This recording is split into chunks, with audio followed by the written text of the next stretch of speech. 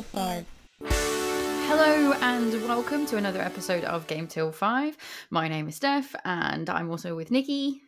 Hello. How's it going? Good. It feels good to be back. We took a week and it was nice and I feel ready for this. I've missed this. Yes, I know. It's a weird when we take a longer break than we're used to because it's refreshing but also a little sad and weird. But it's suddenly winter now. I don't know if you feel that, but I feel like the last time we recorded it was summer. Now it's winter. Yeah. Last night, I think, was the first night I was like, I might put the heating on. It's just getting really cold. I mean, It's all about the blankets now. I mean, I'm covered in a blanket. I'm literally sitting here Me too. We've blanketed up for today's episode, I think. We got a special episode with a special guest today. But before we get into that, maybe we should have some news because it's been a little while. Well, then I'm sure we have news. So, news time.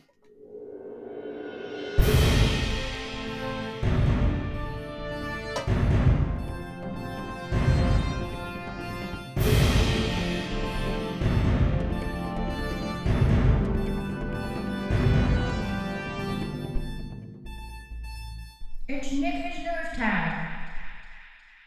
So we have one big batch of news today, which comes courtesy of our friend Dan from the Real Life Ghost Stories podcast.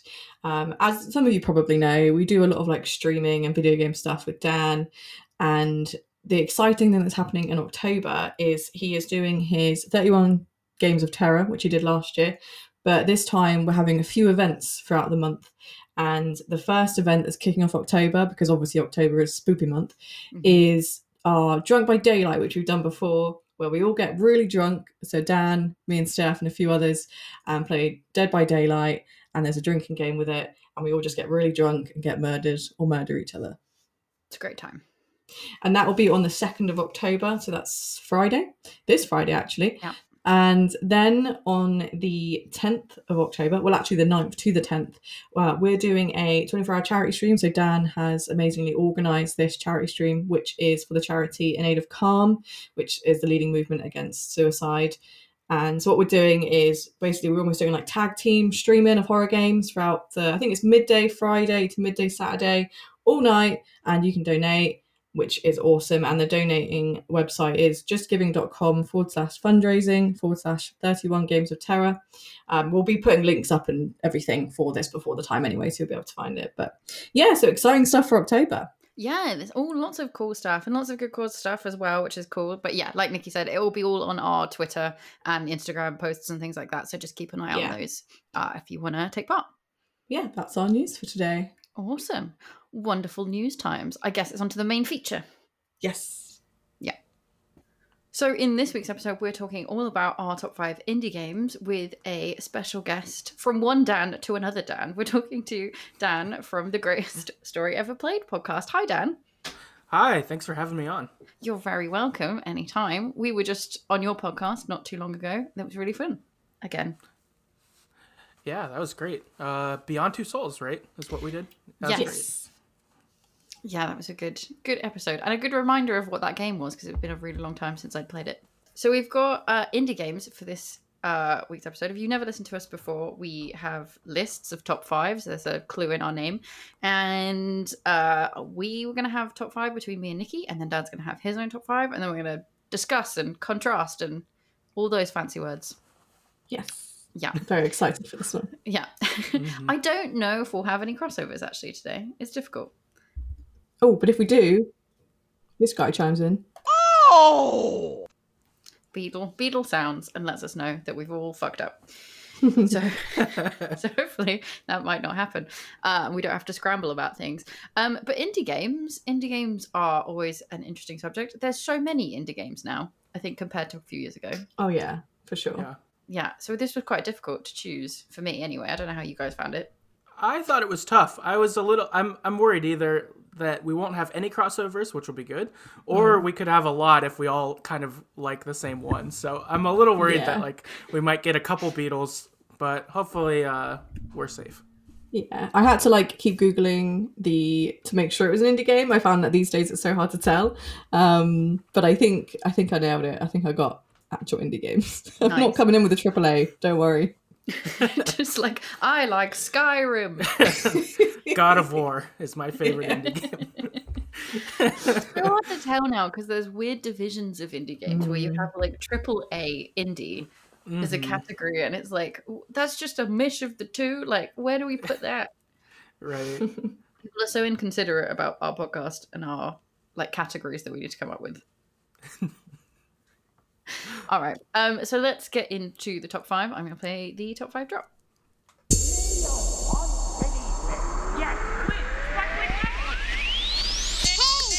What are you buying? How about a game of Lucky Hit? A 3-headed monkey. Oh! Let's go.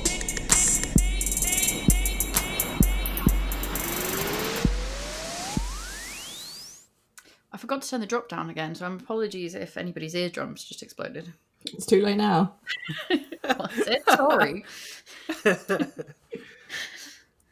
Anyway, I think it is even my turn to go first, so I'm just going to keep talking. This is just going to be a lot of me. You're welcome. My number 5 for the top 5 indie games is a game called The Stillness of the Wind. Have you guys heard it or played it? No. Okay. No. I'm coming out with a weird one then. Good. It is an odd little game. It's not very long. I think you can play it on. I have it on Steam, but I think it's also on like mobile and Switch. It's on a lot of things. It's by a company called Memory of God or Lambic Studios, and it was only released last February, so it's fairly new. In it, you play as a small old woman called Talma. And it's quite wholesome. You're just kind of there by yourself looking after your farm. You've got chickens and goats. You can make all the cheese you want. You can make yourself a cheese empire. That's pretty much like the basis of the game. It's just a lot of like point and click kind of interaction. So it's just like go here, milk the goat, take milk to cupboard, turn into cheese, that kind of things. You can tend to crops and do some foliaging things, and you have to like water them and things.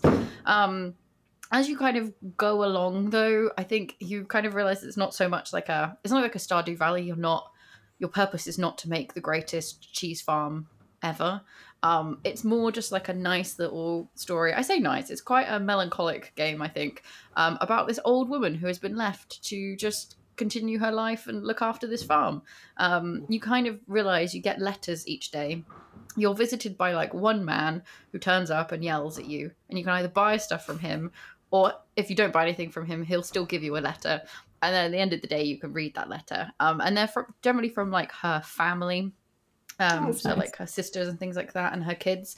But as the kind of letters go on, I like that you've said this is nice. As the letters go on, they become increasingly more disturbing about the news of the city and like the state that's going on. And I won't spoil like what's going on, but they generally become a little bit more worrisome, these letters. But really your narrative continues on the farm. Like nothing really changes on the farm.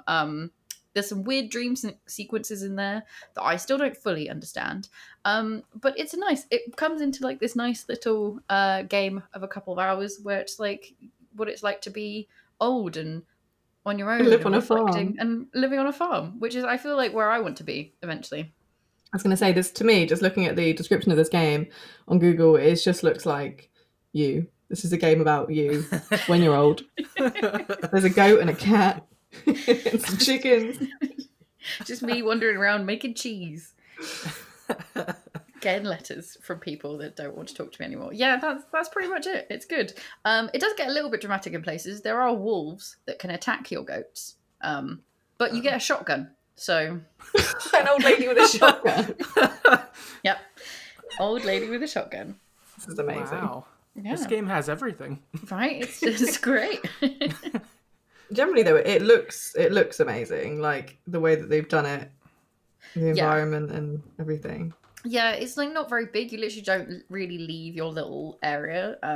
You can wander out of like the little gate that's around your farm, and you pick up things and you reminisce about like when you were a kid with your brother, or when you had your children with you and doing stuff. So you get like little snippets of her life and stuff like that. But yeah, mostly it's just very much centered on this one area. But it's quite a pretty, weird looking little game. But yeah, I would recommend it. It's a nice game for sure. Did you know what you were getting into when you got it? Did you think it would be like Stardew and then you were surprised, or did you kind of know what was going on you were getting into? I don't think so. I thought I didn't think I was getting into quite like a Stardew thing, but I wasn't expecting such a like heavy narrative for sure. I thought it was going to be a bit more like lighthearted. I'm an old lady just kind of having a nice wholesome time. But it does kind of take a bit of a turn. But I kind of liked that about it, rather than it just being this wholesome game about an old lady farmer kind of thing. That's cool. Yeah, it's a nice game. It says it's defined on Google as a survival game, and I don't know why that just tickled me. I guess there are elements of that. Like, you have to put her to bed every night, and you have to feed her. Like, she needs to cook, and you can only cook things that you forage, or the chicken eggs and stuff like this. And then sometimes your chickens, like, you have to buy hay for your goats, and so if you don't buy any hay off the little man, like, you're not going to have any cheese, so you won't have any cheese to buy or sell. Is it possible to kill her? That's what I want to know. Not saying that I want to, but I just want to know, if I ever play this game, can I accidentally kill the old lady? Straight to death. Like, can I murder this old woman? And after the fact that you've told me it's me, great. I don't know. Well, it just says survival game. So normally when you read survival game, you think, well, shit, you've got to survive. But I don't know. I'm just wondering. Maybe you can. I didn't try, funnily enough. So I'm not sure. Okay, that's fine. Maybe when you play the game, Nikki, you can murder the old woman. It's probably... I wouldn't murder her. It'd just be probably accidental. I'll get like eaten by wolves or something, or trip up. I don't know. Yeah. I wondered if you could get attacked by wolves, actually. It was quite creepy when they appeared. So I'm not sure. But no, that's a great pick. It looks like a really cool game. I'm definitely interested in that. Yeah, It is a good one, and I don't think it's very much ever, and it's not very long, so if you don't have much time, it's worth checking out. I didn't find any facts, though, but there is, I think, a whole documentary about it and the person who made it on YouTube that's about 2 hours long, so wow. I haven't watched it, so I cannot tell you if it's any good, but maybe. Yeah, so that's my first one from me and Nikki. So I guess it's Dan. It's on to your number 5. Okay, awesome. I don't know if this was the case for both of you, but I found finding facts for my games pretty hard. Yes, so it was hard. Some of them I have some, but some of them I don't. So just as a forewarning for everyone. But so my first one is What Remains of Edith Finch. Nice. I chose this. The reason it's ranked lower is I'm 95% sure I shared this on the show last time for top games for beginners, so I didn't want to overhash that too much. But it's a great game. If you haven't played it, it is a walking sim where you explore this old crazy house that has like all these strange additions on it. And you basically find out about a family that has a curse probably on it because they all have unfortunate stories. And the gameplay in it's pretty cool. It switches how they tell each story in pretty unique ways that I thought was cool. But yeah, that's I would say the game in a nutshell. For me personally, this is my favorite walking sim by far. Like, I've played quite a few of that genre, and this one really stands out as something pretty special. Yeah, definitely. I think for us as well, whenever we've talked about it, it's always felt like a really special and interesting game. Yeah, I adore this game, so I'm glad it was mentioned again. And do you know, I completely forgot about this one, and which is probably good because there was no crossover involved. But but I do find that the like sort of walking simulators and sort of quite simple games like that don't have like too much sort of complex stuff going on are often underrated. And for me, like, this game stuck with me for a really, really long time, and I love it. And I am going to, I think, replay it again at some point soon, but I've had to sort of like give myself some time to kind of forget it a little bit. But yeah, it's a fantastic game, so I definitely recommend it. Yeah, definitely. I know what you mean about it staying with you. Like, for me, I will always remember the fish section. Oh yeah. I don't know why, but the fish section just is ingrained in my I brain. remember like the bath one. I don't know why, but that weird bath scene, and I mean, I guess it's because it had quite a dark undertone to that one. I think that's why I remember it quite a lot. I guess it's that. Yeah, it's just it's so weird, but it's so brilliant. Yeah, definitely. Yeah, it really is. Those both really stick with you. You're just like, oh my gosh, these are really like heavy but inventive ways to show you those things, like Yeah. and make you like be part of it. Yeah, I think that's definitely it. It's like a very artistic and interesting approach to those weird emotions or storytelling, for sure. Exactly. Like they've had to kind of really think about how to portray something that's really dark and quite sinister, and not something that you really want to be able to look at or see. But they do it in such a way that just it sort of takes the story onwards, but it doesn't. I don't know. I can't really explain what I mean, but it's portraying a really dark thing in almost like a light-hearted way, which sounds weird in itself because obviously it's not a light-hearted thing, but the way that they're doing it just seems to just be perfect in my mind. Yeah. It definitely doesn't come across as dark when you're doing it. I think until you realize, I think that's the thing with the fish bit for me, is it doesn't feel very dark, like that you're talking about, or that they're trying to portray anything as dark as they are, and then it kind of clicks and you're like, oh, I get where they're going with this. And it dawns on you and you're like, oh god. What is happening? Yeah. Nice. I know you said you struggled to find facts for any of these areas, Dan. Did you manage to find any Edith Finch facts? I don't have any new ones. I think on the Games for Beginners, I might have had a fact or two, but I don't remember what they are now. Yeah, that's fair. So if you're desperate for facts, people, go listen to that episode. Did they recently release it on the Switch? I feel like they did. I don't know why. This might be a complete and utter lie. I think you are right. I think it is recently on the Switch. Maybe I'll repurchase it and play it on my Switch, because that would be quite cool, I think. Nice. Yeah. That would be cool. So, does that mean we're on to my number 4? I think so. If you're good, Dan? Yep, good. So, this brings me to the question of what do you guys define as an indie game? I know we should have done this at the beginning, but this one I'm a bit scared of putting in because I'm pretty sure it's an indie game, but I get a bit nervous.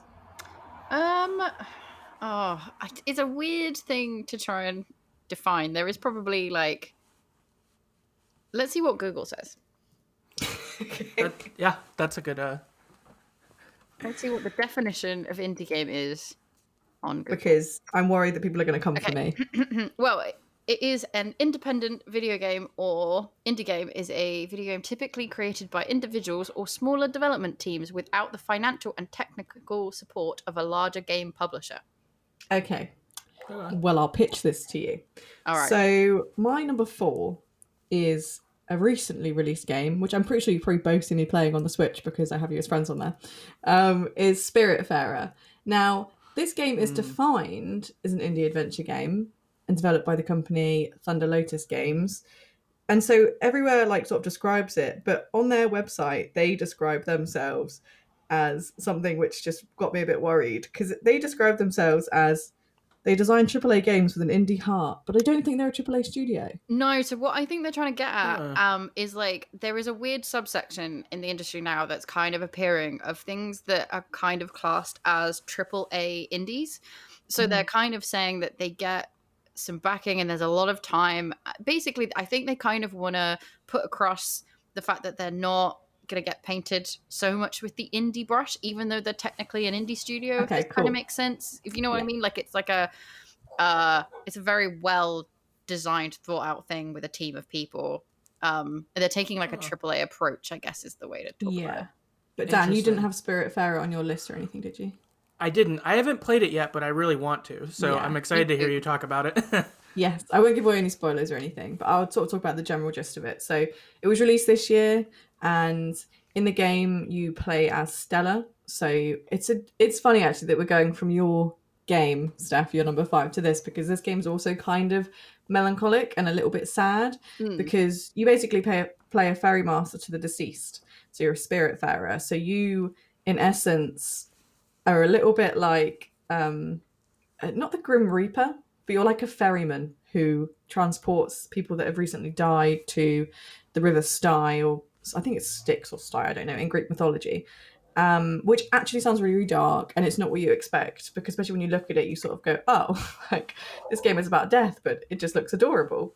And what you effectively do is you sort of have your boat, which is obviously like your ferry where you ferry the dead, but you can like have the spirits come onto the boat, and you can build them little rooms, and you cook them food, and their obviously eventual journey is to go through the gate and then sort of go into the afterlife. But there's nothing dark about this game, you know, going to the islands and traveling around, because you're effectively, it's a little bit Wind Waker-esque, I guess, because you're in your boat. It's all 2D though, so you don't like sort of, you can't see straight off the back, it's just along. And you know, you pick up your spirits, they come on, and you also get to like farm, mine, and fish. So it's almost like it's a little bit of like a farmy kind of crafting game, but also it's really hard to like explain the purpose of it, because I guess the main purpose is you spend time with the spirit passengers, you kind of feed them, look after them, and then just let them go onwards. You can hug them as well. Hugging them is adorable. The animation of like hugging is just cute, and yeah, it's one of the weirdest games I've played in regards to the plot and the sort of basis of it. But something about it is just really lovely. You know, death is not an easy thing to kind of deal with, but this game weirdly makes you feel a bit more comforted by it. Not that this happens in real life, you know, we know that people don't get on a weird magical boat. Maybe they do, who knows? But it's something very moving and emotional to kind of be a part of it in this game. Yeah, it seems like a very wholesome take on, like you said, quite what could be quite a depressing subject. Yeah, because nobody, like, none of the spirits like really talk about the fact that they've like died or anything. You know, often some of them will know the main character, which is actually quite sweet and quite humble, I think, because obviously like Stella is probably not alive, obviously, because she's the ferryman, but to sort of be interacting with people that, you know, maybe she's known in a past life, and they're all in animal forms for some reason. I'm not quite sure of the world. But yeah, the music as well. Like, I often play it before bed because it's really relaxing. That's awesome. I heard it's kind of like a emotional Animal Crossing of sorts. Yes.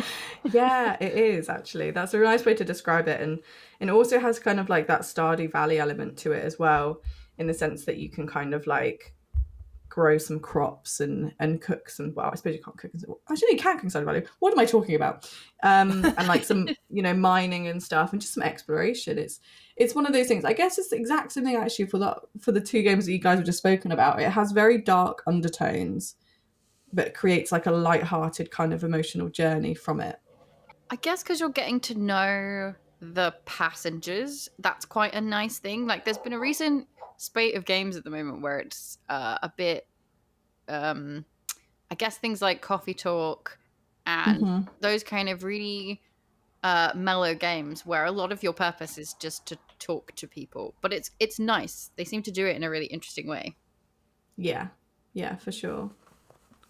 It's just being able to kind of come out of your world a bit and go into another, and even just have conversations and just chat and just hug these cute little animal guys while they go on their way to crossing over. It's just, yeah, it's weird, but I really, really recommend it.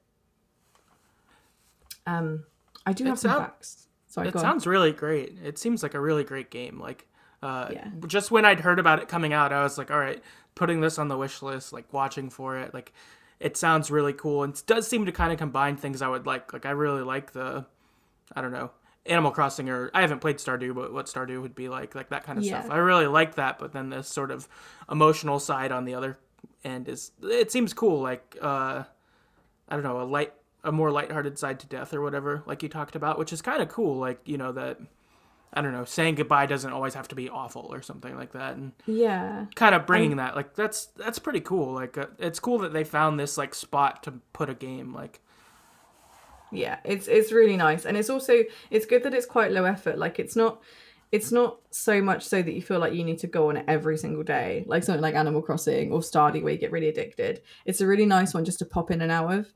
And you can kind of always pick up where you've left off. Generally, like, it's just a really easy one to play. and it just kind of like relaxes you. And despite the dark undertones, yeah, it's a good one. I think it's good for me at the moment where I don't want anything like too heavy to get sucked into. That's awesome. Yeah. I've got some facts. I started off with no facts and then I found too many facts, but I've shortened it to a few. So in the game, there's something called the Everdoor, which is effectively like the gateway, I guess, where everyone kind of goes finally. But apparently it resembles a real life thing, which is, now I'm going to say this completely wrong. It's German. The Ratzenbrück in Azalea and Rhododendron Park, Kramlow, located in Gaublens, Germany. And the bridge, also known as Teufelsbrück, meaning the Devil's Bridge, which creates a circle in its reflection, much like the Everdoor does in the game. So there's obviously like real life things, which is cool. And the other real life thing that they have going on is, so obviously I mentioned like the spirits and how they're all kind of like animals. Well, it seems that some of the animals in the game are based on real life game members who unfortunately have like departed. And one of them is Atul, which is, he's like a frog guy. And apparently he was based on one of the team members' departed uncle, which I think is actually really sweet. And there's also two other characters which are based on like the lives and personalities of the creative directors, Nicholas Gurin's grandparents, which is just, I don't know, there's just something really lovely about it, that they sort of recreated these family members that are kind of going through the same thing of passing over in a game. I think it's really, really sweet. That is really cute. It must be a nice way for them as well as developers and as people, I guess, to have an area where they can put that kind of thing. Yeah, it's really sweet. And the other thing as well is apparently this game was originally meant to be online, and it was going to be like one person per ship. But I think they were also going to have something where they had two people, and it was going to be like a brother and a sister, and maybe you could play with like two people. But apparently they ended up not doing this and not having any kind of online accessibility for it. I think they maybe just ran out of time and it was just a bit too complicated. But it would have been cool to have like an online aspect. But I think personally it's better as a solo journey. I think like a solo experience. Yeah, I can't really imagine it being an online thing. No, but I forgot to mention, you do have a cat. That's not a spoiler, but you get an awesome, cute cat companion. Aha, the real reason why it's Nikki's favourite. That doesn't win you over. I don't know why. Unless you hate cats, in which case. That's awesome. But yeah, that's it really. That's all I've got to say. I can't recommend it enough, to be honest. Nice. Yeah, I definitely want to check it out for sure. Yeah, definitely. I feel like that's on my like short list of next few games I'm gonna buy. Like, I really want to play it. Yeah, same. So we're on to number 4, I think, Dan. All right, cool. This one is taking us in a lighthearted direction, which is probably good. Probably. So my number 4 is Donut County. Have either of you played this? Nice. I haven't. No, I've seen it, but I have not played it. So this game is really silly. The premise is you control like a hole in the ground, and as you swallow things, the hole gets bigger and bigger, and you swallow everything in the level. And so that's basically the game, is that you're this hole, and you just swallow each level, and then the people that you swallow fall into the hole, and inside the hole, the characters are arguing about how they got there. And it's I think similar to Spiritfarer. You play as a character who's a girl, and I don't remember her name, but her best friend's a raccoon, who is the one who caused the holes to start swallowing all the stuff. Yeah. Of course it was That's the best description of a game I've ever heard. It's totally ridiculous. It's really silly. And it's short. It's like 2 hours. I think that when I played it a couple months ago, I just like sat on my couch one Saturday afternoon or something and just laid down and played it straight through and on my Switch, and it was great. It was like a super enjoyable experience and one of the more like sillier fun games that I've played. I don't play a lot of silly fun games, but this one really like stood out and was really enjoyable. I have to ask, is it really satisfying to swallow levels? Because just looking at the pictures of it, I just feel like it would be. Yeah, it's pretty funny, like, doing that. And, like, I'm not someone who likes puzzles, really, but the puzzles in this are pretty easy, so I didn't have really any problems. So if you're someone who's puzzle-averse, you'll be fine. And if you like puzzles, then you'll probably like it anyway. So, yeah, so there's, like, parts of it where it's like, oh, I need to, like, figure out how to swallow this thing so I get big enough to swallow the other thing, or whatever. Right. Yeah. Sort of deal. So yeah, it's pretty satisfying going through and doing that. So that's pretty fun. And I've got one fact. The fact that I've got is that it's developed by a guy named Ben Esposito, and he actually made this while he was working on the game The Unfinished Swan, which is the first game from the Edith Finch people. So, Oh, yeah, I like that. yeah. Yeah, so kind of cool, like, because that game's pretty creative as well, I would say, like, just how definitely. stuff goes through there. So it's cool kind of seeing he took what he learned there and then has this other thing he made, and I don't know, pretty fun stuff for sure. And I think it's like $7 or something like that, so like or maybe 10, something like that. It's pretty cheap, so definitely a good like 2-hour experience for sure. Nice. Yeah. Awesome. I've seen, when you like look at a game's like cover art and you're like, this seems like the game for me. And it's just, I think it's the girl and the raccoon looking at the hole. And I'm like, Yeah. it's got a raccoon in it. I'm sold. I feel like it was also on Xbox Game Pass at some point, and I think I was going to get it. But I think I might have to definitely get myself involved in this now, just from that description alone.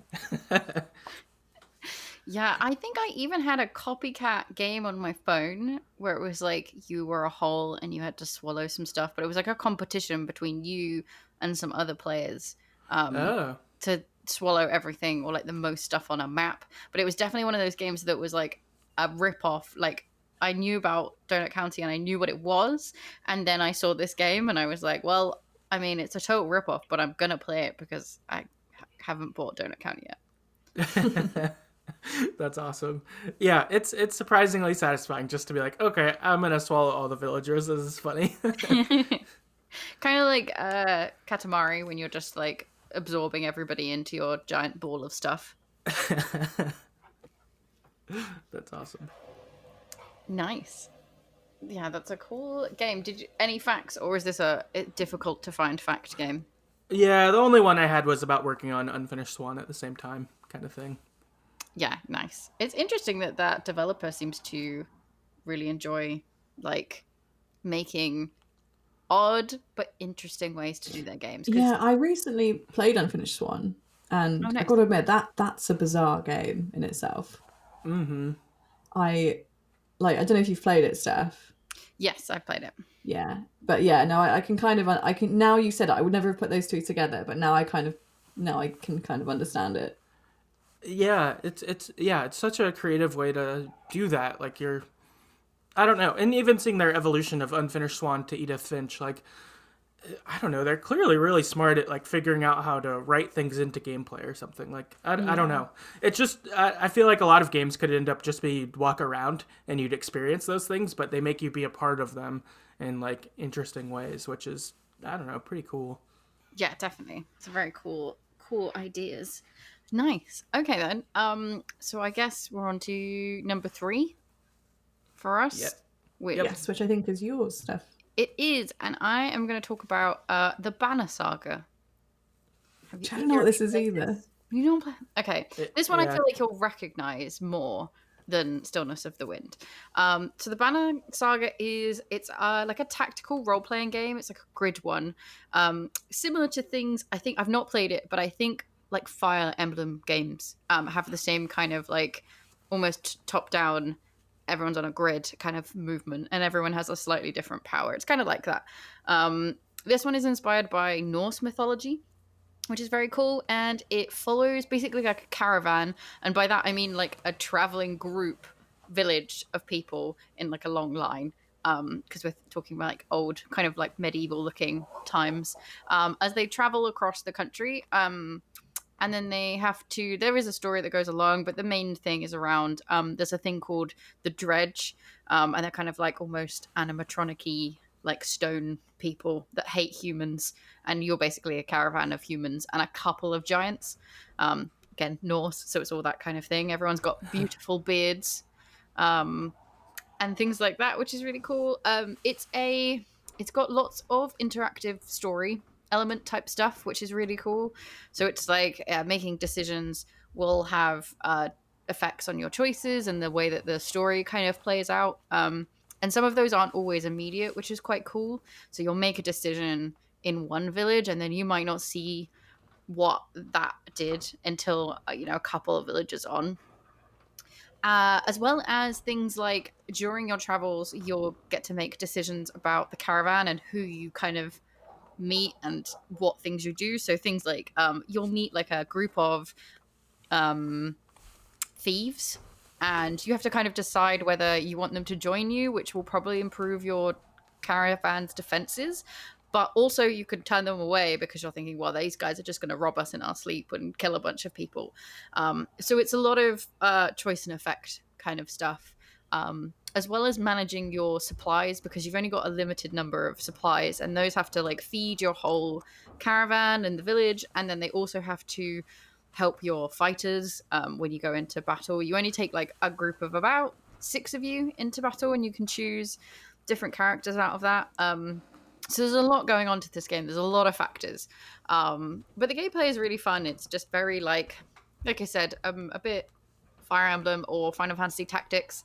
Like slowish turn-based. But the animation and stuff, all the characters like all hand-drawn.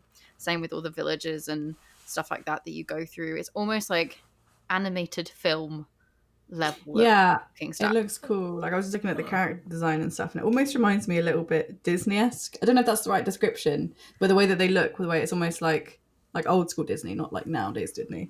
I really like it. I like the art style. Yeah, definitely. So one of my facts actually is about the art style, and that is that there is a character named, I'm not going to say this right, it's Evid, E-Y-V-I-N-D. Evid. And it's named after the artist Evan Earl, who worked on Sleeping Beauty. So if you look at the backgrounds of this game, and then if you look at the backgrounds in the Disney movie Sleeping Beauty, you'll see that art style is just super good. I feel less stupid for saying Disney now. No, it's exactly it. You nailed it. Awesome. Wow. But it's very cool. There's lots of like nice Norse mythology stuff going on. And there's a couple of bits of the heavy storyline that happen, and there's now a sequel. I think there might even be a third one out. I've not played 2, but I have it in like a Game Pass list. I think they were all on Game Pass, if you haven't played them. But I think I also had it on like Steam and all sorts. I think it's across a lot of different platforms now. Awesome. Looks interesting. Okay. Yeah, it's definitely a very good game if you're not super into the slow-paced kind of fighting style. You might struggle a little, but I don't remember there being loads of fighting. I remember it being more a case of I don't know, more on the story side of things and the traveling across the lands and stuff. But yeah, so I think my only other fact that I managed to find for this one, and this was like the only facts that I managed to get for my games, was the one about the Sleeping Beauty artist, and then also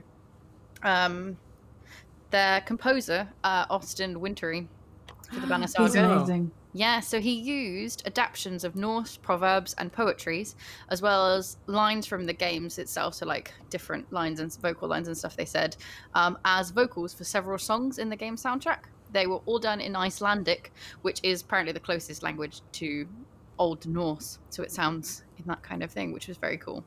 Awesome. Yeah, because he's the music composer on Journey and maybe some few other things as well. Cool. Yeah, I did not tweak that thing. That's cool. That's awesome. Nice. But yeah, it's the Banner Saga. I recommend checking it out. It is a good game. It's been out for quite a while, so I think it should be fairly cheap. I think you can even buy bundles now of all of them. So if you want to buy like the whole trilogy, you can do that. I think on Switch. I think it would be good on Switch, even though the it would be good. But yeah, so that's my number 3. So I guess that means, Dan, it's on to your number 3. All right. My number 3 is Emily is Away 2. Have you played this, either of you? I don't think I've even heard of this one. So, do you know what? I think this is on my list of games that I need to play, because just thinking off the top of my head, yes. So this is on my list of games to play. Never played the first one or the second one, but I'm excited to hear about it. Okay, cool. So I guess for the first one, the first one's an easy way to check it out, but the first one is called Emily is Away. It's the same type of game, but it's free on Steam, so you could just go play it, and it's probably Awesome. Nice. an hour or something. It's maybe less. It's not very long. But then they made a sequel, Emily is Away 2, and it's the same type of game. So what it is like an AOL instant messenger like chat simulator type thing. And so it has you interacting like from, I don't know, maybe senior year through like the start of college or something like that with friends. And so the decisions you can make can kind of impact what your relationship's like with the person. So in Emily is Away 2, you chat with a girl named Emily, and you also chat with a girl named Evelyn. And so they're different from each other, and so as you get to know them, you can like move towards either a relationship dating wise or like best friend with either one of them or like that sort of stuff. But it's surprisingly good. Like it really, really, really feels like what it felt like to be in high school and like chatting on AIM. I guess you guys probably didn't have AIM, but I'm assuming you had something similar. We had MSN Messenger. Yeah. Okay. I think we also had like AOL Messenger like in the beginning of sort of the internet times, but then like more with your friends, it'd be MSN, I guess, wouldn't it? Okay. Cool.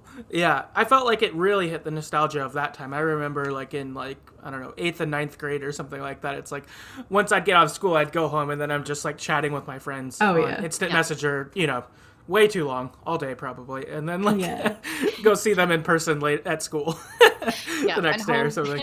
Holding up the dial-up, so it was just like all the phone. So no one could call your house while you were on MSN Messenger. I missed those days. Yeah. no one could use the phone, and you're just like, I don't know, chatting about bullshit for hours. Like, but you really feel like it's important. Life and death. Right. Yeah. It really hits the nostalgia for that time. Something that's cool in Emily is Away 2. So being a sequel, it's basically just like a more souped up version of the first one. So like in the first one, they'll like talk about music or movies they like, oh, have you seen this movie, or do you like this band? But in Emily is Away 2, when you talk about music, you actually get like YouTube links sent to you, and you can go and listen to the actual music. That's very cool. Yeah, I don't know how that got incorporated, but so like in it, like Evelyn's like more of like the punk one, so she's into like Census Fail and like shit like that. And like Taking Back Sunday, brand new, like that sort of stuff. And then Emily is more like the indie one, so she's into like Sigur Rós and like Manchester Orchestra, like stuff like that. And so it's cool. It's kind of fun. Like you can, whatever, chat about the music you like or whatever with them, and like, and they'll call you out, I guess, if you don't listen to it. Like when Jordan and I played, Jordan like got sent the link and he was like, this is dumb, I don't want to listen to this music. So he just lied and said like, oh yeah, I listened. And she was like, no, you didn't. You didn't click the link. And he was like, ah, shit. But I know.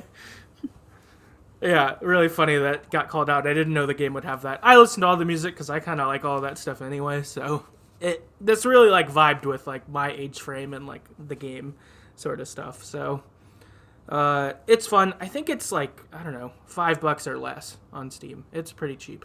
And then the first one's free. But the only fact I've got for this one is there's a sequel that's supposed to come out maybe this year, maybe early next year. But it's Emily is Away Heart. So it's like the 3 with the less than sign.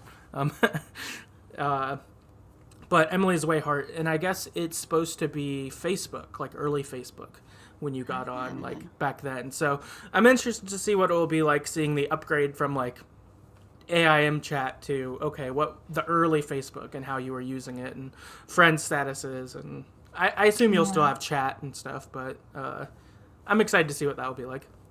Awesome. Yeah, I'm really into these kind of games. Like I found a sort of a few on my phone that are because it's very much having, I don't know what you describe it. It's almost like a user interface game, isn't it? But I've actually just, not gonna lie to you, I've just gone on Steam and I've just downloaded the first one. Nice. It shouldn't affect my sound or anything.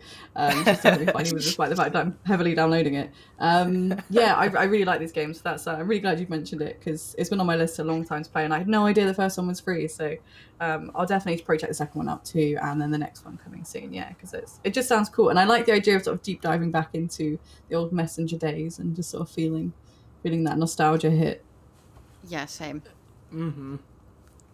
Awesome. Do you have any sort of facts about this one? I don't know if there would be really with ones like this. Yeah, I felt like this one was so small. It was like, it's made by a guy named Kyle Seeley. That's all I really know. Nice. I'm sure he'd appreciate the mention. Yeah. So, can we move on to my number 2? Is it 2? I guess it's your your team. Yeah, All right. your 2. So this one, Steph, you're going to have to help me out with this one as well, because I know this is one that you like and have played. Okay. But I'm still currently playing it. I will get through it eventually, but that is Undertale, which we have spoken a lot about on the podcast. Have you played Undertale, Dan? I haven't, but I hear it's good. It sounds like a game I would like. Yeah, it's one that I hadn't played for a really long time, and everyone else seemed to be in on it, and I didn't quite know what was going on or what it was about, but I recently started playing it this year. So it's a role-playing game created by indie developer Toby Fox. It was released in 2015, and you effectively control a child who has fallen into a weird underground land under the surface of Earth, which seems to be like separated by some sort of magic barrier. You meet various monsters and some nice people on your journey back to the surface. You also get to fight with monsters, but it's not what you'd expect. Often the fights are kind of like turn-based battles where it's like a mini game effectively, I guess, where you sometimes you like avoid things flying at your face, or I don't know, it's weird, but I quite enjoyed that because I don't always like standard turn-based combat, so that was fun to play these weird like mini games. And you can often sort of opt to pacify or subdue monsters instead of like having to fight them, so it kind of creates this awesome sort of like level dynamic to it, and all your choices affect the game with dialogue, characters and story and things. But yeah, I'm not quite sure where I am or how long I've got left in it, but it's just one that I pick up every now and again and play. It's not too heavy. But Steph, this is one that you rate highly as well, I'm assuming.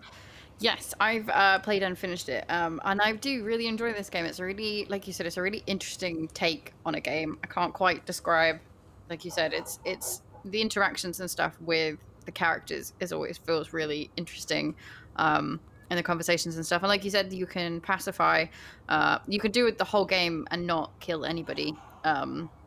Or you can kill everybody you meet. Like, you can play it either way, or a weird mixture hybrid of the two. And then I think, you get different endings depending on which one of those you do. The first time I played it, I tried to do the pacifist route the whole way through, and I did not succeed. Because there are some fights, it's really difficult, and I didn't want to Google anything on my first way around. It's really difficult to not fight them. Like, they push you to do it. So I didn't quite succeed on that one. But I would like to replay it. It's not a particularly long game. It's like you said, I think it's just one of those games you kind of can easily drop in and out of. And the music is fantastic. Like, I have the soundtrack on a lot of different playlists that I have, and so many people cover it, which is great. I was going to say, like, I am really enjoying it. I think the moment my issue is I have these sort of like set games on my Switch, and it's almost like I've got sort of a bit of an attention problem.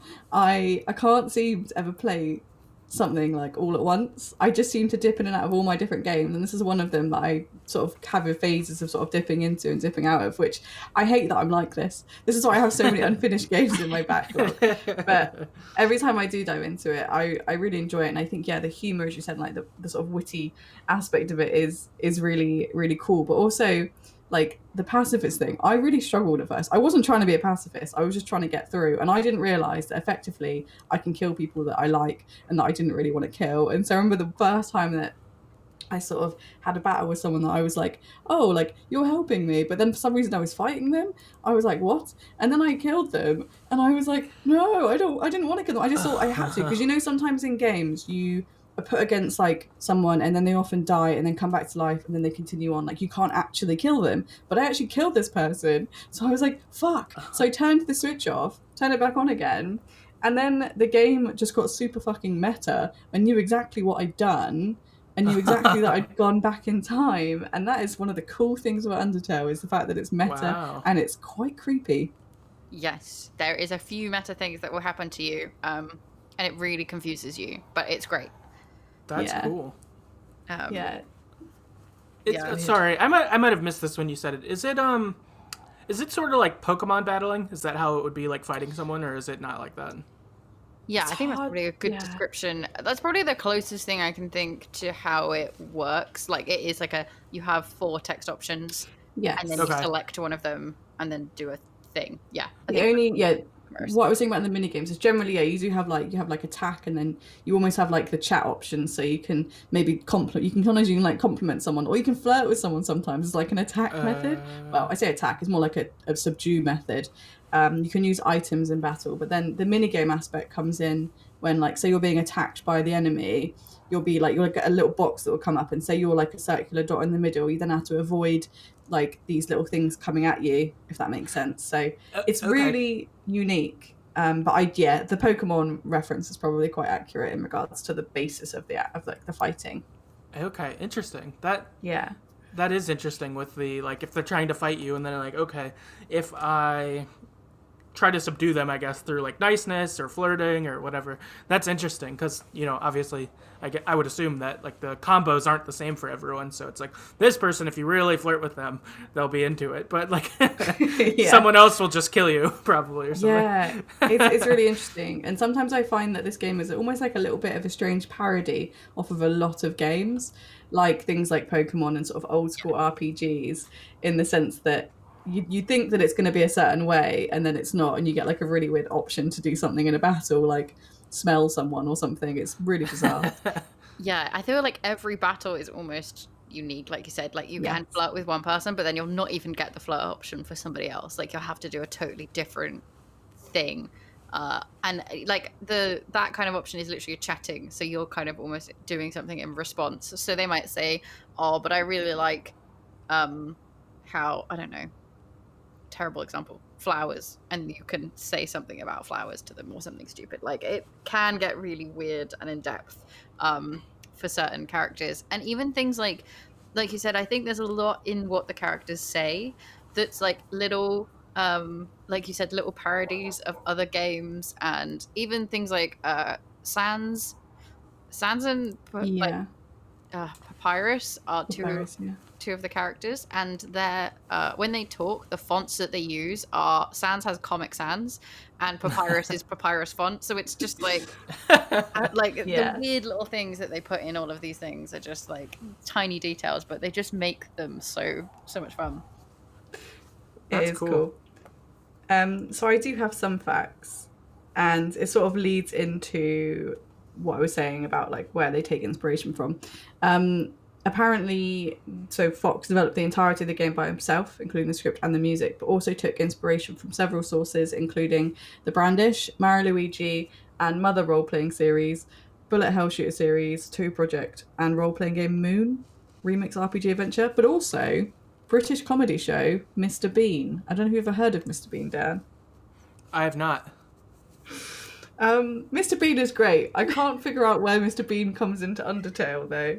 No, like, so Mr. Bean is completely wordless, like he's a bit of an alien. Yeah, the idea is that he gets into really stupid situations, but like nobody really talks, so you can understand it. That it's like really popular in like other languages because it never needs to be translated, and it's just this guy getting into weird situations that you just wouldn't get. Oh yeah, it's difficult to explain, Mr. Bean. Yeah. Also, again, no idea why that would come into Undertale.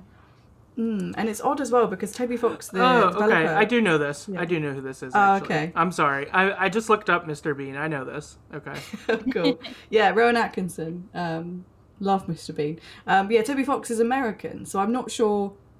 I kind of expected from a British developer, but the fact that Mr. Bean and he's American... I mean, if he found Mr. Bean in his own way, then... Well, no, but so this is what I mean. Mr. Bean is, like, super popular all over the world because they never need to translate it. So it's something that I genuinely like. A lot of countries know Mr. Bean as much as we do in the UK. Love Bean, love him. Yeah, love Bean. Anyway, apparently has some kind of influence. Won't question it. And another fact that I've got is apparently the game's dialogue system was inspired by Shin Megami Tensei in 1992, but. Yeah, just particularly the gameplay mechanic where the players can talk to monsters to avoid conflict instead, which is a really interesting dynamic. And another thing as well, which actually I wish I'd got the sound file for now, but maybe I'll send it to you, Steph, in post so you can put it in. So there's a flower boss towards the end, and apparently, because there's not very many voice files in this game, it doesn't seem to be a thing that happens, but apparently the flower's voice acting actually comes from a 1965 McDonald's commercial which has Ronald McDonald in it. And there's a sample that they use, which was like from a bit of monologue from this commercial. And I think it's Ronald just saying, "That's a wonderful idea," which apparently is quite scary anyway, but they edited it to be like super creepy. And so there's this one part when you're fighting the boss where I think it might have to be a particular set of circumstances for them to say it, but apparently it's absolutely terrifying. So I might find it. That sounds terrifying. And the flower is like horrifying. Like when you meet the flower properly, Nikki, you won't like him. I think I've come across the flower a little bit. You do, yeah. You meet him really early in the game, but you don't see him properly for a while until the end. Yeah, but apparently that voice line is just terrifying, and it sounds terrifying. Anything about Ronald McDonald, to be honest, scares me anyway. So fair. And a nice fact to avoid that scariness is that apparently if the player attempts to buy a hot dog from Sans while their inventory is full, he will place a hot dog on the player's head and will continue stacking hot dogs on the player's head until they have a stack of 29 hot dogs upon their head. That's amazing. I thought it was funny and irrelevant, but there you go. That's awesome. That sounds great. Yeah. Awesome. Well, that's a good number 2. Yes, that was my number 2, Undertale. Nice. Dan, your number 2. Okay. My number 2 is Oxenfree. Nice. So this game is like I would say sort of a coming of age sci-fi style game. I kind of feel like if someone liked Stranger Things, they'd probably like this. It's kind of got similar vibes. Mm-hmm. Yeah, I'd agree with that. Yeah, so premise of the game is that you're a senior in high school, I think, girl named Alex. You go to this island with some friends to kind of have a bonfire on the beach, and then creepiness ensues, and you deal with that through the game. And it's pretty enjoyable. It's a fun little spooky story, I guess. Have you both played this? Yes. Yes. I think so. Okay. Yeah. I love Oxenfree. It's actually in my honorable mentions. It's a very good game. Nice. That's awesome. Yeah, so I guess that's what the game is. I guess when it would come to a couple facts. First one is the people who created Night School Studios, who made Oxenfree. I forget their names, unfortunately, so sorry, guys. But one of them used to work at Telltale Games, and then the other one used to work for Disney. And I think that they both kind of in Disney's animation department or something like that. Mm-hmm. And so then they came together and made their own studio. And so it's kind of cool that it's got some of I would say the good pieces from each of those places. I would say it's pretty similar in your Telltale dialogue, except something that's cool is that if you don't say if you're not fast enough, the conversation goes away. You miss it. So not I don't know, your Telltale's games or whatever, where it's it sits there statically and you can decide these ones. Instead, it's real life. I guess it really stressed me out when I first played it and I noticed it was happening, because I love to listen to every piece of information, and then I realized I was accidentally getting rid of it, and I was no. So it's quite interesting. Yeah, cool quiet mechanic. You didn't know about it until it happened to you, and you're oh shit, I gotta pick faster. Yeah. I thought that was pretty cool. Just kind of background on that, and then also they've used a lot of people who did voices for Telltale games. They've used them again here. So Alex is done by Aaron Yvette, who did Snow White and The Wolf Among Us, and has been in some other Telltale stuff. So kind of cool, just that connection that they have there of taking some of the cool things from Telltale, but then sort of expanding on it in their own way. Mm-hmm. So there's that, and then the last fact I have is more of a personal one, but this is the first game we actually covered on our podcast, so kind of fun. Nice. Place in our history, I guess. Awesome. Yeah, I love this game as well. Similar to What Remains of Edith Finch, it's one of those ones that sort of sticks with me a bit. And this one, remember when I first played it, like I had absolutely no idea what I was getting into. I thought it was going to be like kind of like a teenagery coming of age thing where I just kind of exist in this kind of world with my friends. And so I like the kind of, as you said about Stranger Things turn that it kind of takes. It does it really, really, really well. I really like how they take it. Nice. Yeah, I only played this really from a recommendation, I think, from you, Nikki, because I think it appeared in one of your lists a while back, and I know how much you enjoyed it. So I checked it out, and it was really good and a really interesting take on doing something that's a little bit horror-y without being, like, I guess, a full-scale horror game. It was my kind of horror game. Yeah. Right. Yeah, it's like spooky without being like gross or whatever. Yeah, definitely. Yeah, it was good. Cool. Yeah, that's my number 2. Nice. Okay, then. I guess, so before we unveil our number 1s, do we want to mention some honourable things? Yeah. I've got a few. Shall I go first, or do you want to go, Steph? No, you go for it. So one of my top honorable mentions is, I was going to say recommendations, I suppose it is a recommendation, is a game called Tacoma, which is it's kind of like a space walking sim, which is amazing, and it's on Xbox Game Pass, and I can't recommend it enough. Hellblade is also a great game I've spoken about before. Untitled Goose Game too. Firewatch, Night in the Woods, and also a game that I didn't realise was also an indie game, which is very popular right now, is Fall Guys. I can't deny my love for the beans. Yeah, good beans. Good and beans. Considering it is from like just an indie small studio, like it's done incredibly. So I just thought I'd mention it. Yeah, it's a UK-based studio, Mediatonic. Yes. Yeah. Cool. Yeah, so that's my honorable mentions. Nice. Dan, have you got any? I've got 3. I've got Kind Words, chill lo-fi beats to write to, which is Nice. A fun little game.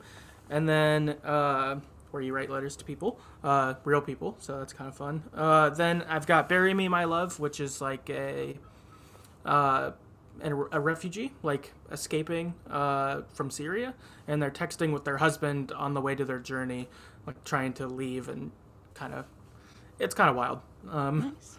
For sure, and it's a mobile game. And then last one I have is After Party, which is the next game from the Oxenfree people, where you party your way out of hell, and it's pretty fun, and there's a lot of fun voice actors. Cool. You got any stuff? Nice. Yeah, I've got a couple. I'm going to mention Papers, Please, Glory to Astoria. I love that game, and stamping things. Orwell, which is a game similar to the one we were talking about earlier with Ellie, which is like a one where you're using like media and stuff, social media, to spy on somebody. It's a very interesting game. Flame in the Flood, which is made by a bunch of old Bioshock devs, and it's got a great soundtrack. And the Stanley Parable, which is one of my favorite old original indie games, which is hilarious and weird. Nice. But yeah, so that is all the honorable mentions. I guess that means that it's time to talk about our number 1, Nikki. Yes, so our combined joint number 1 is a game that we've spoken about too much already, and we have a whole episode dedicated to it, which is Stardew Valley. Yeah. No surprise. Yeah, so I don't know how much we're going to get into our Stardew, because we have done a whole 2-part series on all of the Stardew. It's a farming game. It is a farming game. Do you want to explain more about this farming game, Nikki? To give a bit of a lowdown, you Just in take case. control of a farmer who wants to get out of the hustle and bustle of the city, and you take on your deceased grandfather's farm. It's very much like a Harvest Moon game if you've ever played one of them. You get to raise livestock, grow crops, generally live. You can marry, you can have some kids. You can play online now, which is fun. As I said, we've done a whole 2-part episode on it. We've mentioned it a lot. We love it. I'm very excited for the updates to come. I don't really have any more facts than that. Oh, I suppose actually we should mention, because this is on number 1 and it's obviously an indie game, it was developed by one person, which was Eric Barone. It was published by Chucklefish initially, but he developed the game over like 4 years by himself, which was incredible. I still cannot work out how that one man made everything in Stardew. I think the thing that blows my mind the most is I know there are like people who are very talented and coders who are also artists. Like I kind of almost get that you could build a game by yourself, but it's things like the fact that he did all the music and stuff in there as well. Oh, it's amazing. Yeah. It's Like insane. I don't understand how you have that many skills. Talented man. It's not fair. Yeah, really wild. Have either of you read the book Blood, Sweat, and Pixels? No, I haven't. No, I've had it in like a wish list on my Amazon thing for ages. The book like does like I don't know 10 chapters each chapter, or yeah, 10 chapters each chapter is like a look at how a game was made, but there's one chapter about Stardew in it. Oh, cool. And so it like just goes with what his journey was like making this game and all of that, and it's pretty cool. Like yeah, what a talented person. I'm like in awe. I haven't even played the game, but like I'm in awe Yeah. of that it's created. I'm so impressed. Like you did all of this stuff like and it's good. Like it'd be impressive if you made an okay game by yourself. It's really Yeah. impressive that you made a game so many people love by yourself. I mean, apparently it sold over 10 million copies by like this year, so it's done That's fantastically. This is That's crazy. amazing. Yeah, and like he's still working on some little bits. Like I think there's a new update coming out fairly soon. It's gonna add some bananas and some other Yeah, stuff. banana trees. And he's still, I think he works with a couple of people now, but he's still not working with like loads of people, if you know what I mean. He's not. I think he's gone back developed- to being a bit solo again. Yeah, he I was think. having a few people. I think they just help him with some of the porting stuff for all the different, like all the different things that it's on now. But other than that, yeah, it's crazy that he's still like, no, I'm just working as myself. It's also like his first real game. Like it's not like I feel Right. like he was doing this for years and years, and then I he's feel just like he doesn't need anything else now, to be fair. Like, Yeah. I feel like he's pretty good now with just like Stardew. Like that's, you know, it can just be like an ongoing thing. But actually, that brings me to, I don't really have any facts because we've spoken about this game a lot, but I do have some insider information about Stardew Valley 2, which, to quote Eric Barone, he says, "I'm not willing to commit to Stardew Valley 1.6 update yet, because obviously we're just on 1.5, it's just going to come out soon. He said, I will say that I definitely love Stardew Valley. I love it as a world and a universe. I don't think update 1.5 will be the end of Stardew Valley. I would not be surprised if there's another Stardew Valley update or multiple updates or a Stardew Valley 2. Who knows?" He's teasing us. He says that he's going to decide what to do after update 1.5 and decide what the next step is, but he says that he's working on a couple of new projects, solo projects, so he has lots to do. But yeah, so there could be a Stardew Valley 2 in the future, or just more stuff. But it seems in the next update there's going to be quite a lot of new stuff, like a new area or a new environment potentially. Obviously we get banana trees, apparently we're going to get ducks, but also being able to move furniture outside is, I think, something that's coming soon, because obviously like with things like Animal Crossing, being able to kind of create these outside areas, Stardew Valley doesn't really have that properly with like furniture, so that would be quite exciting. Oh yeah, that's a cool one. I also know that there is going to be a door appearing in Willie's shop. Yes. Who knows where that door leads? Yeah. Into Willie's sordid back room. Yeah, I don't know if I want to know what's going on back there. It's just him and his dog in that place. Yeah, I guess we'll find that soon. But yeah, Steph, I don't know if you have any more to... Sorry, go on. No, I didn't even bother looking at facts because I feel like we've exhausted so many Stardew Valley facts that I was just like, people don't need any more Stardew Valley facts in their life from us. So, but yeah, it's just a great game. It's worth checking out and things. I think the only fact I have is that I've pretty much done all of the Stardew Valley achievements. I've almost done everything I could possibly do in that game. Oh wow. A fact I'm quite proud of. I've spent many, many hours. However, they keep adding stuff, so I will once again need to go to work on the farm. But it tends to be my game that I play while I'm my work, like lunch, so my hour, instead of eating and not looking at a screen. I, in fact, play Stardew. Do you play on Switch then? No, so I play on computer. It's like Okay. for some reason that's like the PC one. I don't know what it is about it. I've tried to play it. I think we own it on Switch here, but I just can't get around using a controller for it because I'm so used to using a mouse and keyboard now for it. It's a Okay. weird thing that's ingrained in me now. Yeah, I think my issue was the fact that I I originally had it on PS4 and I did so much, and like that was where like my OG save was, and then I wanted it on the Switch because it's such a perfect game to me on the Switch, because I like to be able to just like be anywhere, like on the sofa, and just play it handheld. Right. So now I have these like 2 saves, and it's a bit like, I have like better trophies on the other one, but I don't know. It's a stupid problem for, you know. First world problems. No, that's fair though. That makes sense. Okay, other question I would have about this, which I guess would just be personal opinion, but if I were to either, which I guess I know the answer since it's your one, but if I were to either buy Spiritfarer or Stardew Valley, which one would you recommend? Oh, that's difficult So- though, because it's like, I mean, you have a better idea of Spiritfarer. I mean, I've followed the development of it, but I have not played it. I But- would say, it depends on how much investment you want. If you want to be quite invested in a game and get quite addicted and not really want to stop playing it, get Stardew. If you want a low investment kind of game that you can pop into every now and again, Spiritfarer. Both are good, but Okay. it depends on how much investment you want. Okay, fair.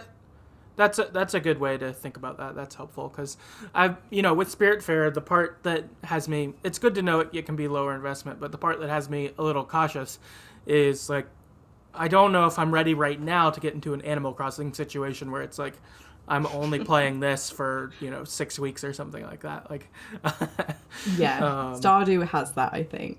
Stardew will Okay. have that effect on your life as well. okay, that's good to know. So I guess when I pull the trigger for that, it's when I'm ready to do that and be like, okay, Oh, yeah. this is probably going to be the game for a while. Are you, Yeah. are you ready to become a farmer? Because this Right. is going to be your new life. Awesome. Okay, cool. Good to know. Nice. Yeah, I guess so. That's our number one. If you want to know more about it, you can go visit Gossip Corner and our 2-part episode. I really love that drop. That's so funny. Worth it just for the drop. Yeah, it's so great. Especially I feel like maybe in the second episode it just came up so much, so Leah just had to keep coming on. It's like Gossip Corner, like come on. So great. I really love that. It's so funny. Just any excuse to play that drop. I think we even redid it and used it for a different episode. Just terribly put over. If we didn't, we should. Yeah. Yeah, back. This is so funny. It was really great. Awesome. Go to my number one. Yeah, let's do it. All right, perfect. So my number one got mentioned actually in the honorable mentions. So I'm avoided Beetle narrowly. Yeah. I would say. My number one is Night in the Woods. Oh, Nice. Yeah, it's such a really great game. So if people haven't played it, it is I would say sort of a walking sim style, but it's a bit different. It's I don't know, 2D or whatever. It's a bunch of animals that are like people. So your main character is a girl named May who went to college but then dropped out and comes back to her hometown, and I don't know, kind of all of the difficulties that would come with that time frame is really what the game is. I would say things I really like about this game is I think it's like the perfect like autumn game. Like as it's getting cool out and all of that, like it feels really like how it feels right now or is going to feel in a few weeks. Nice. So I really like that. I really like the soundtrack to this game. Really good stuff. Last year on my Spotify, the soundtrack for this game was like in my top 5 for their like year in review thing. They were like, Yeah. you just listen to this all the time. And it's like, all right, cool. Thanks, Spotify. So yeah, really awesome game. Yeah, I obviously Nikki's played it. Have you played this too, Steph? I have not. It's in a list, and I think I bought it because it was a part of the like bundle for racial injustice on itch.io a while back. Yep. So I finally got it, and I just need to start it. But now knowing that it's a very good time to start that game, I might bump it Yes. up my list. Yeah, it's a good autumn game, and it's one of those ones that has a lovely soundtrack and kind of like lovely like atmosphere to it, and just general presence. I think I actually might have had this in my soothing games. I think it does have like a kind of supernatural kind of aspect to it. Well, I say supernatural, like a dark kind of aspect to it too. But generally, I think it's a really nice one, like just to chat to people and just kind of go through her life with her and everything. It's a good one. Nice. Yeah, actually, and Steph, as you mentioned, being on the itch.io Racial Justice Equality Bundle, that's part of one of my facts, so I'll just give that. So this is a part of that bundle. So if, I don't know, I imagine a lot of people bought that bundle, I don't know, in May or whatever. Yeah. This game was on that. Also, actually, Oxenfree was too. So if you're someone who bought that bundle but haven't played those games, now you have them. You can find them somewhere in that list of thousands of games. Yeah, that list was a bit to go through. Like, I had to go through and like just write everything down I was maybe interested in, so I could go back and search later. I might have to do that. It's so... Yeah, it was like not my most fun half an hour, but I was like, this will be worth it later. Like to have a list. Good plan. But it's on there. Also, it just got added to Game Pass in the last couple days. So cool. if you are a Xbox Game Pass person, it's also available there. So this game is pretty available if you want it. So hopefully you have one of those things if you're looking for it. So that's one of my facts. The other fact I have is this was actually a Kickstarter project originally, and it got over like $200,000 in backing in its like, I don't know, month period or whatever it was open for. And so that's kind of cool. I don't know if I've played any games that were former Kickstarter games that are now as like widely released as this is. Pretty cool. Yeah, it's interesting that it's managed to do so well from being on one of those on a Kickstarter. Not that Kickstarter doesn't do so well, but I didn't even realize it was from that. Like it's just everywhere. Yeah. Right, yeah, to be everywhere. It's like it's on Switch, main consoles, everything. Like that's pretty crazy to go from like, when they started this, they're just people trying to probably get a PC game made on Kickstarter, and that's it. And then it's like to get that popular is pretty cool. I've never bought a Kickstarter game otherwise though. Like I haven't backed anyone before yet, but no, I don't think I have. Be cool to do though, I guess. I'm really tempted to replay it at the moment actually, because I think it has multiple endings or like different ways that it can kind of come to a conclusion. Because my conclusion that I had when I recently finished it was a bit odd, and so I think I quite like that it also has that kind of replayability with it, because you can do different things throughout the game as well, if I'm right. Because I think I took a weird path that not many people did. So yeah.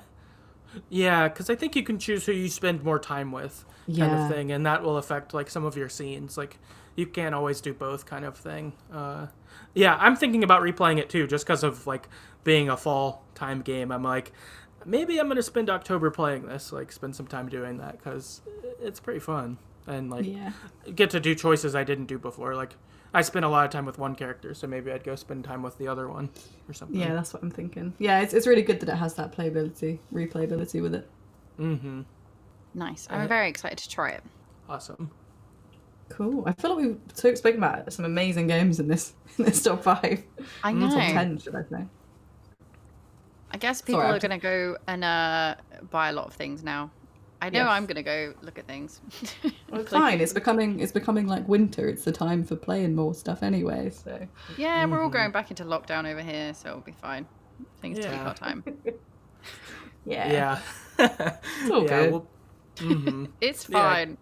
Good time to have a bunch of indie games to play, and hopefully on your Switch, and just lay on your bed and play games. Perfect. Sounds great. Sounds good. Yeah, sounds perfect. Awesome. Well, I guess that was our total list, unless you've got facts, Dan. Nope, that's everything I got too. Cool. Awesome. Well, thank you very much for joining us again, Dan. It was super fun. We cannot recommend Dan's podcast enough. We always have really a lot of fun guesting on there. And if you like story games, Dan and John are always really insightful and fun with the way that they talk about stuff. Probably a little bit more organized than we are here, so that's always a bonus, I feel like. So yeah, please check it out. Dan, where can they find all of your stuff? Yeah, our website's thegreateststoryeverplayed.com. That's got a list of like all our back episodes. You can also just get us wherever you get your podcast. And yeah, Steph and Nikki came on for Beyond Two Souls a couple months ago, pretty recently. Yeah. And then a year ago, we talked about Vanishing of Ethan Carter. So if you want more of all of us talking together, those are definitely there. And yeah, a bunch of other games too. Nice.